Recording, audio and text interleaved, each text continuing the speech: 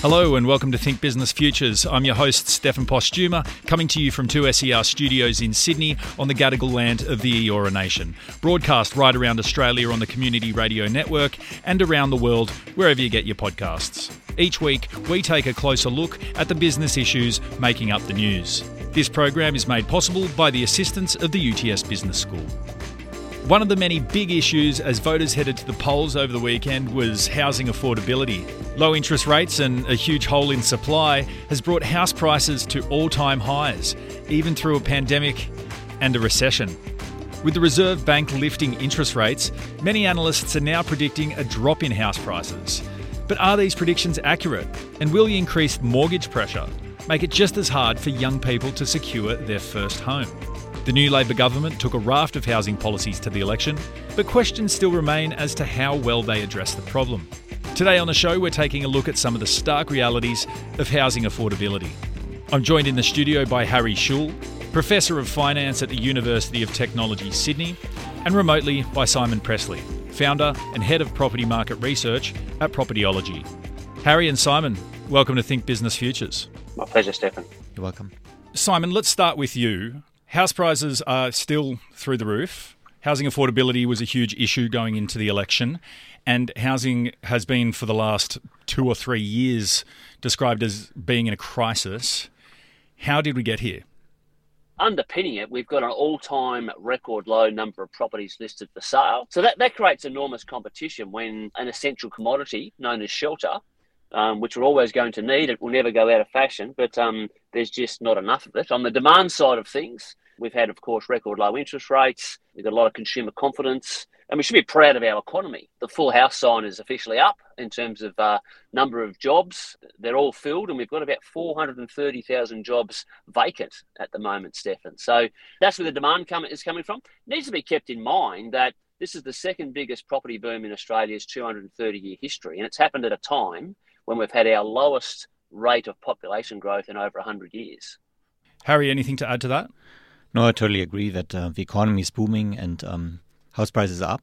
My main concern is a lot of that is driven by low interest rates, as Simon has pointed out. They are at zero now, and I just worry that it's not sustainable in the future. Is there anything else that we can look at? I mean, the structure that's in place, we start talking about things like negative gearing. Is this something we need to look at, Harry?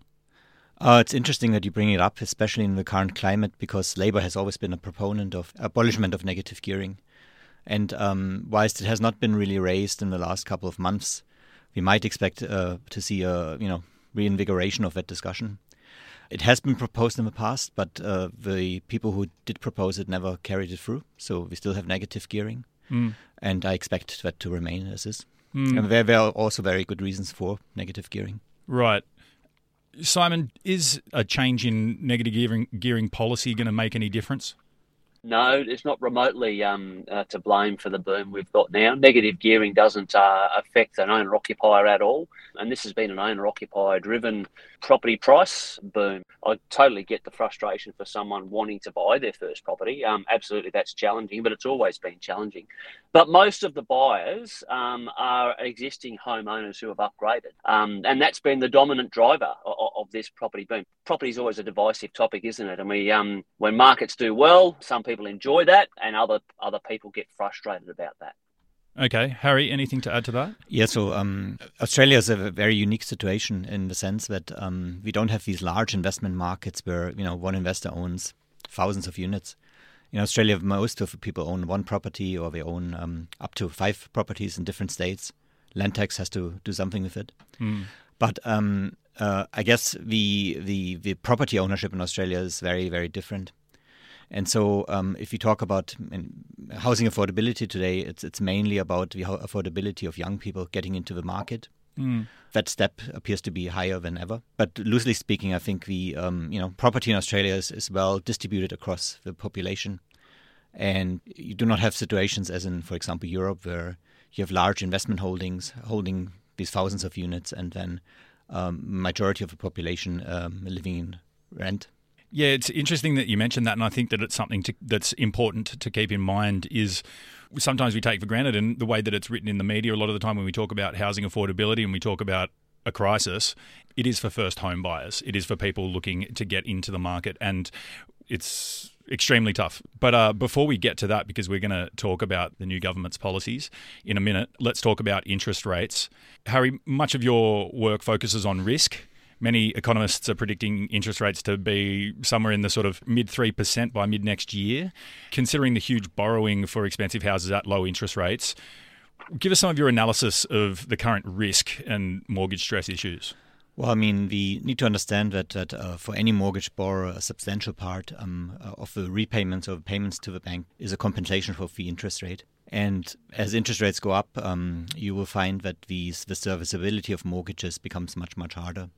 So we do express it in the X amount of dollars you have to pay in addition to your mortgage payments every month. And it is, when you look at interest rate increases, it is the first percentage point that bites the hardest. It is that first percentage point increase that basically leads to the majority of increase in the mortgage payments, especially if you come from a rate of close to zero. I mean, mortgage rates were never at zero. Even at the moment, you would look at a rate of 2.5% at a bank. But of course, as then the base rate goes up pro rata, you will find that the mortgage rates will go up as well. We also need to understand that now ties in with inflation, that currently people are spending more money, petrol prices and the like, and the incomes have not caught up with that increase. So incomes for many people have not increased at all, or only by 1 or 2%, much lower than what people are spending through normal consumables, but also through mortgage payments. And with mortgage payments, we also need to consider that the mortgage rate, as it goes up, it is based on a much larger loan amount on leverage. And with that, the increase in the interest rates bites harder than the increase in inflation or in prices. I mean, let's talk about how it will affect the different groups of people that own homes. I mean, we have people that have, they talk about saving for a home takes a decade. There's some people that 6 months ago finally got to the end of that decade and bought their first home and borrowed as much as they could at the lowest interest rate possible. And then there's groups of people that might own one home and have a couple of investment properties and things like that. Let's talk about how those waves sort of crash over the population. So you have different, as you say, you have different people. And you have, for example, people who have bought a house, who have a mortgage loan. And their main struggle will be that they have to make higher repayments, as most mortgages either a variable rate or are only fixed at a very short time, a maximum 5 years. But then you also have another group, people who want to get into the market, the young people. And you'll find that as banks assess their serviceability, banks will make smaller loan amounts. And so the firepower or the money they have available, that is their deposit plus what they get from bank as a loan, will decrease in total, and people will have less money available going forward to make house purchases.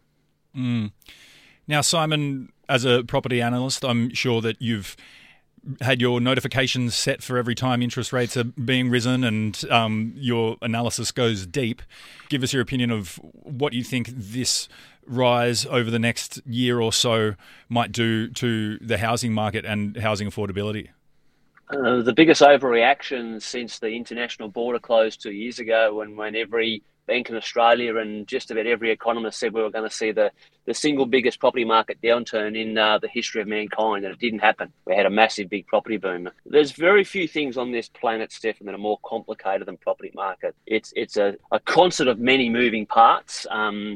And interest rates are just one of many. The single biggest property boom that Australia had was 2002 to 2008. And in that 6-year period of time, 6 of 8 capital cities saw their median house price more than double.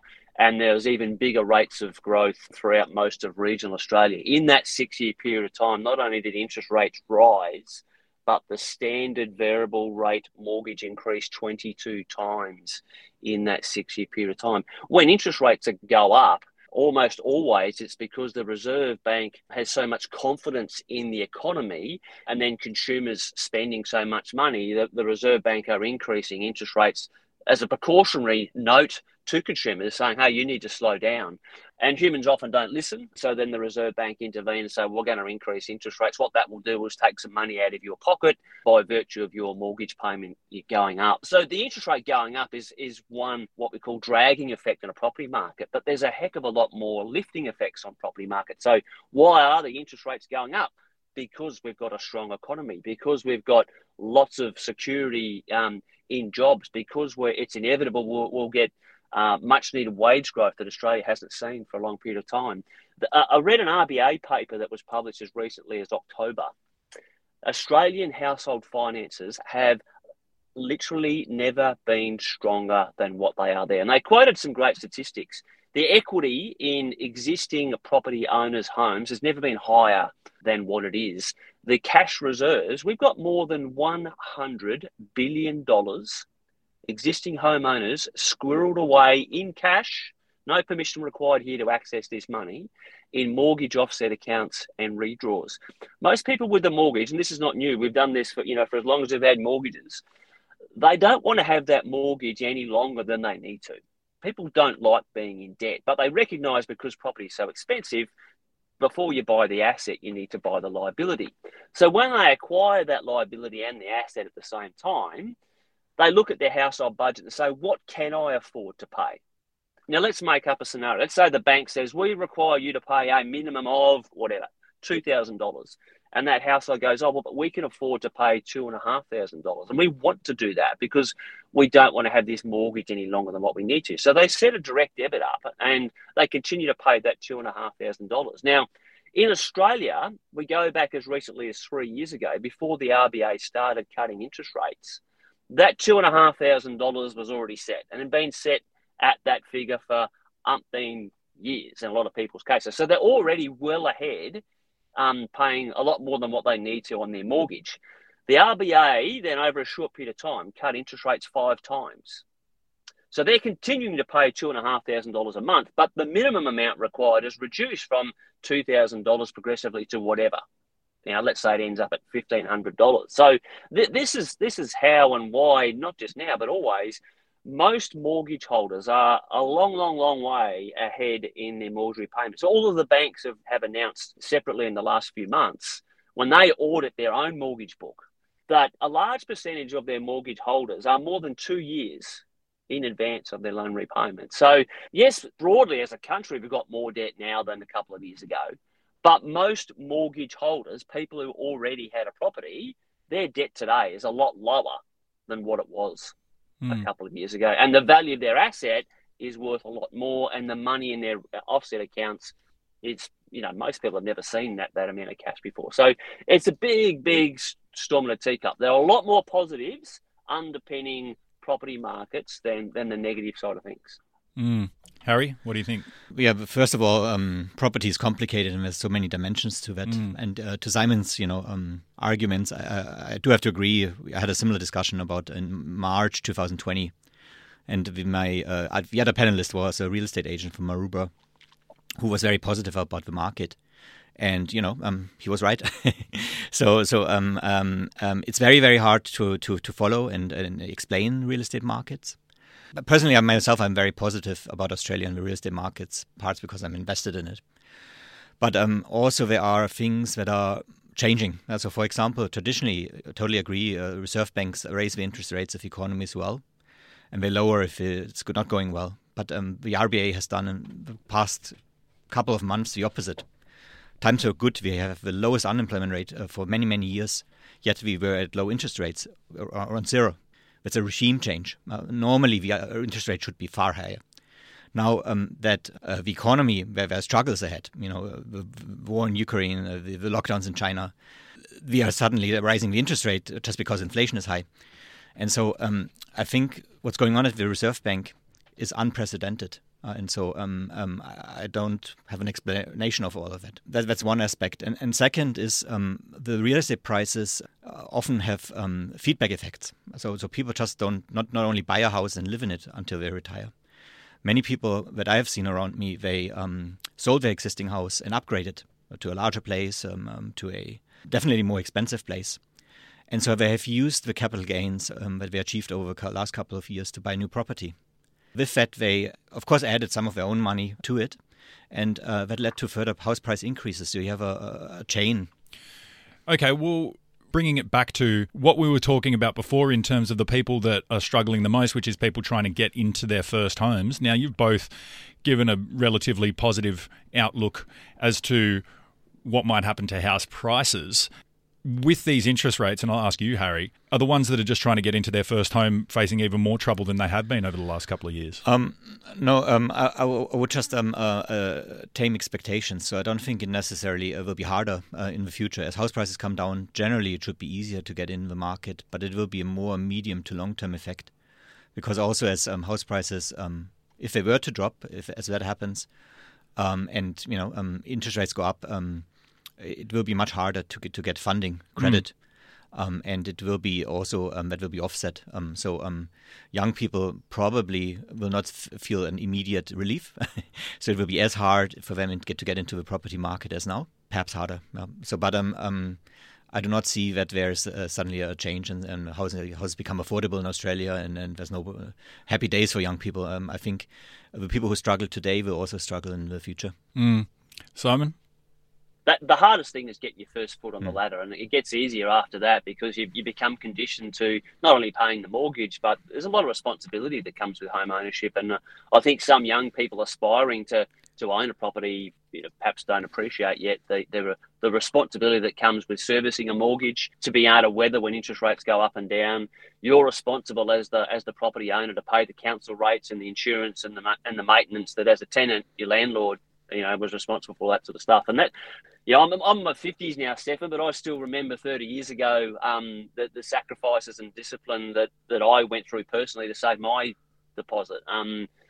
It was bread and milk stuff. But like a lot of things that are important to people in life, if you want it enough, you find a way. You don't always have to do things a conventional way. I think there's a lot less, seems to be a lot less financial and emotional resilience amongst their youth these days. They just want it now. They're not prepared to put a proper strategy in place and to exercise the discipline and make the sacrifices to follow things through. And I think that then dominates a lot of the headlines that we read each day. We don't have a housing affordability crisis. It is incredibly difficult to get into the Sydney property market. And it's difficult to get into other parts of Australia, but it's always been difficult. But you can get in. And if you want to get in enough, you will get in. Okay.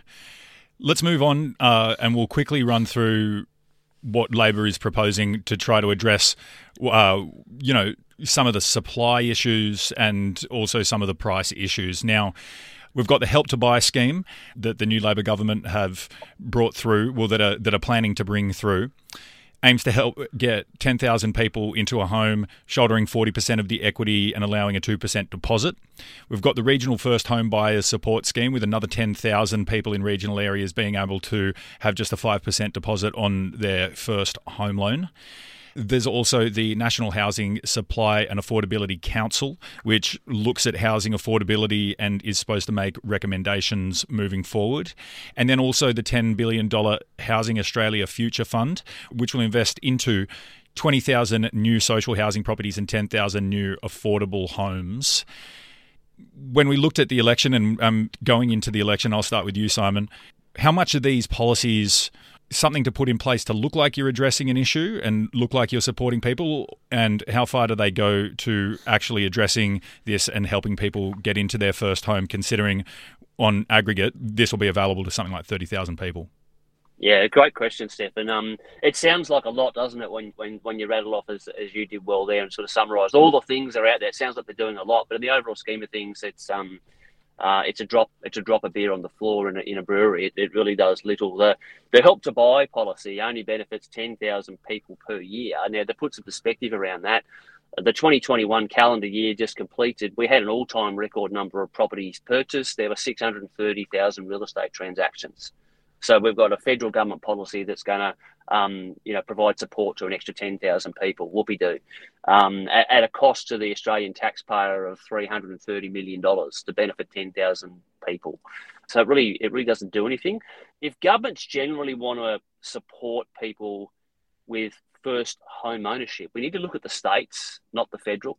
The single biggest impediment to become a first home buyer is raising your deposit. And the second is your acquisition cost, stamp duty. And stamp duty is a state government tax, not a federal government tax. Last year, stamp duty, that revenue to the states was $24 billion. So you can build 24 major hospitals from 1 year of collecting stamp duty. Now, I'm not saying they should abolish stamp duty, but if we generally want to help young people acquire home ownership, look at the actual impediments. Stamp duty, other than raising their deposit, is the biggest thing. So put in some sort of policy that sort of says you get one bite at this, it's $20,000 off what your stamp duty would be, or something like that. And then you're on your own. On the deposit side of things, maybe we need to have a look at the mortgage insurance thing. Not that long ago, a first-time buyer used to be able to get into the market with as small as a 2% deposit without any government policies like we've been talking about here. Mortgage insurance was applicable. Mortgage insurers don't want to touch that stuff anymore. But that sort of thing needs to be looked at. Now, yes, that means they got a bigger debt, but banks have never in this country just thrown debt out the door. We've had mortgage arrears at 1% for about 20 years now. So we're very, very prudent with our lending policies. We do confirm job security and discipline financial budgets and that sort of stuff. So I think they can look at the mortgage insurance initiative. I still think superannuation plays a role, but we can't totally erode superannuation. And we need to encourage and educate people what this term rent vesting means. Someone living in, say, for example, Sydney, where the median house price is $1.4 million, someone who doesn't want to live in an apartment, they want the detached house, unless they've got really cashed up parents, that's impossible to buy that $1.4 million home. But can they buy a home that they aren't necessarily living in? 24 of Australia's 50 biggest cities, the median house price is $600,000 or less. So can that person in Sydney raise $60,000, being a 10% deposit, on a conventional standard house in various parts of regional Australia or some capital cities? Can they afford that? And then the rental income will pretty much cover the cost to hold that. They're still saving money because you've got a cash flow neutral property. They're not living in it at the moment, but that is a stepping stone that'll get them into their own home much quicker than just throwing in the towel and saying, I'll never be able to afford to own a home in a big, expensive city like Sydney or Canberra. There are strategies, but we don't educate to the broader Australian public what these strategies are and how they can work for them. So therefore, they throw the toys out of the cot, they pout their lip, and we end up with the word crisis, which is not appropriate to what's actually possible. Okay. Harry, your thoughts on the Labor Party's policies coming out of the election and what they'll do to address these issues? Yeah, so first I think there's two areas where people try to tackle with housing affordability. One is to eliminate frictions, as Simon has pointed out. And, stamp duty, totally agree. It's probably not the most efficient tax. Currently, it was hard because we had this booming economy. And post-COVID, a lot of, state governments try to recover through their tax channel some of the expenditures. And it might be easier if now we had a decline in the property market to, replace stamp duty by a land tax. Now, the problem I have with all these transactions is if you help young people to get access, make it cheaper, ultimately the way we buy and sell houses through auction markets and the like, you just bid up house prices. And then the effect to the young people might be at least moderated. I think if you want to challenge or if you want to solve this problem, fundamentally you need to create infrastructure. Public transport to areas where we can build new housing stock, or in Sydney maybe raise the building levels, of course, which we sometimes don't like because it's heritage protected areas, but we need to create more housing stock. And this is where the government could help through smart investments. Recently with the fuel excise tax, which was dropped, we had this discussion, should we invest in, for example, cars, or should we invest in public transport? Those could be examples where we are creating more stock. And, totally agree, the tens of thousands of grants that the government gives, and even if we add them up, we might end up at 50,000 extra units. It's only a drop on the hot stone to the housing markets. So I think government is best advised to create an environment for private investment to come in and to build and create additional supply in the housing markets, especially for areas like Sydney where we are constrained. Does not mean that we have to have high-speed trains 200 kilometers out and build new suburbs, but it could also be by just building higher or creating new forms of living. There are some excellent ideas out there. There are plenty of excellent ideas. We want to wrap up really quickly now. Do you think it's too difficult, Simon, for the government to act on these sorts of ideas? I mean, we've seen the policies that they've brought forward, and the ones that you both are talking about are somewhat more drastic and potentially harder to implement. What's the reality of these types of ideas actually coming to fruition? Most of, if government really want to help, most of it is education. Every time, no generation, no government have ever understood property markets. And more often than not, when they introduce a policy, it creates a restriction that causes an unintended consequence somewhere else. The rental crisis we were talking about earlier, Stefan, has been caused by government intervention. Government policy didn't mean to cause the rental crisis. They had no idea that's what happened, and that's my point. So government should not be have this urge to we got to introduce all these policies, because they'll probably stuff something else up. What they could do, and it will cost nothing, is just good quality information. Some of the stuff we've been talking about today, packaging that up cleverly out there, use digital media and explain to people. Invest in financial literacy. Make home ownership aspirational and achievable for people. It is achievable, but some people don't realise how they could go about it. That costs nothing. It's just effort and good quality information. That's the best thing they could do. But do I have confidence they'll do it? Probably not, mate. Okay. Harry, have you got one more thing to add? Yeah, I just want to say I'm hopeful that the new government will make a difference. I just think that difference might not be as large as we all expect, because as we learned today, things are quite complex in the housing markets. I think you mentioned this earlier, Harry, that a lot of people, in Europe and in many other countries live their whole lives renting a property, and the aspiration of buying your own home and living in it isn't as central to the concept of success as it is here in Australia. So perhaps rent vesting, like you mentioned, Simon, or some of the other strategies implementing this type of financial literacy will get us to a bit of a place of equilibrium where people can be diligent and people can be disciplined about getting into the property market one way or another. Gentlemen, it's been a pleasure. As you said right at the start, Simon, we could have talked about this for 2 hours, and I'm sure we easily could have, or for longer. But I really appreciate your time. Thank you both so much for joining me here on Think Business Futures. My pleasure. Thanks for having us. Thank you for joining us for another episode of Think Business Futures. Thank you to my guests, Harry Schul and Simon Pressley. You can listen and share this chat wherever you get your podcasts. Don't forget to subscribe to get Think Business Futures in your feed each week, and please support the show by leaving a review. I'm your host, Stefan Postuma, and I'll see you again somewhere in the world of business next week.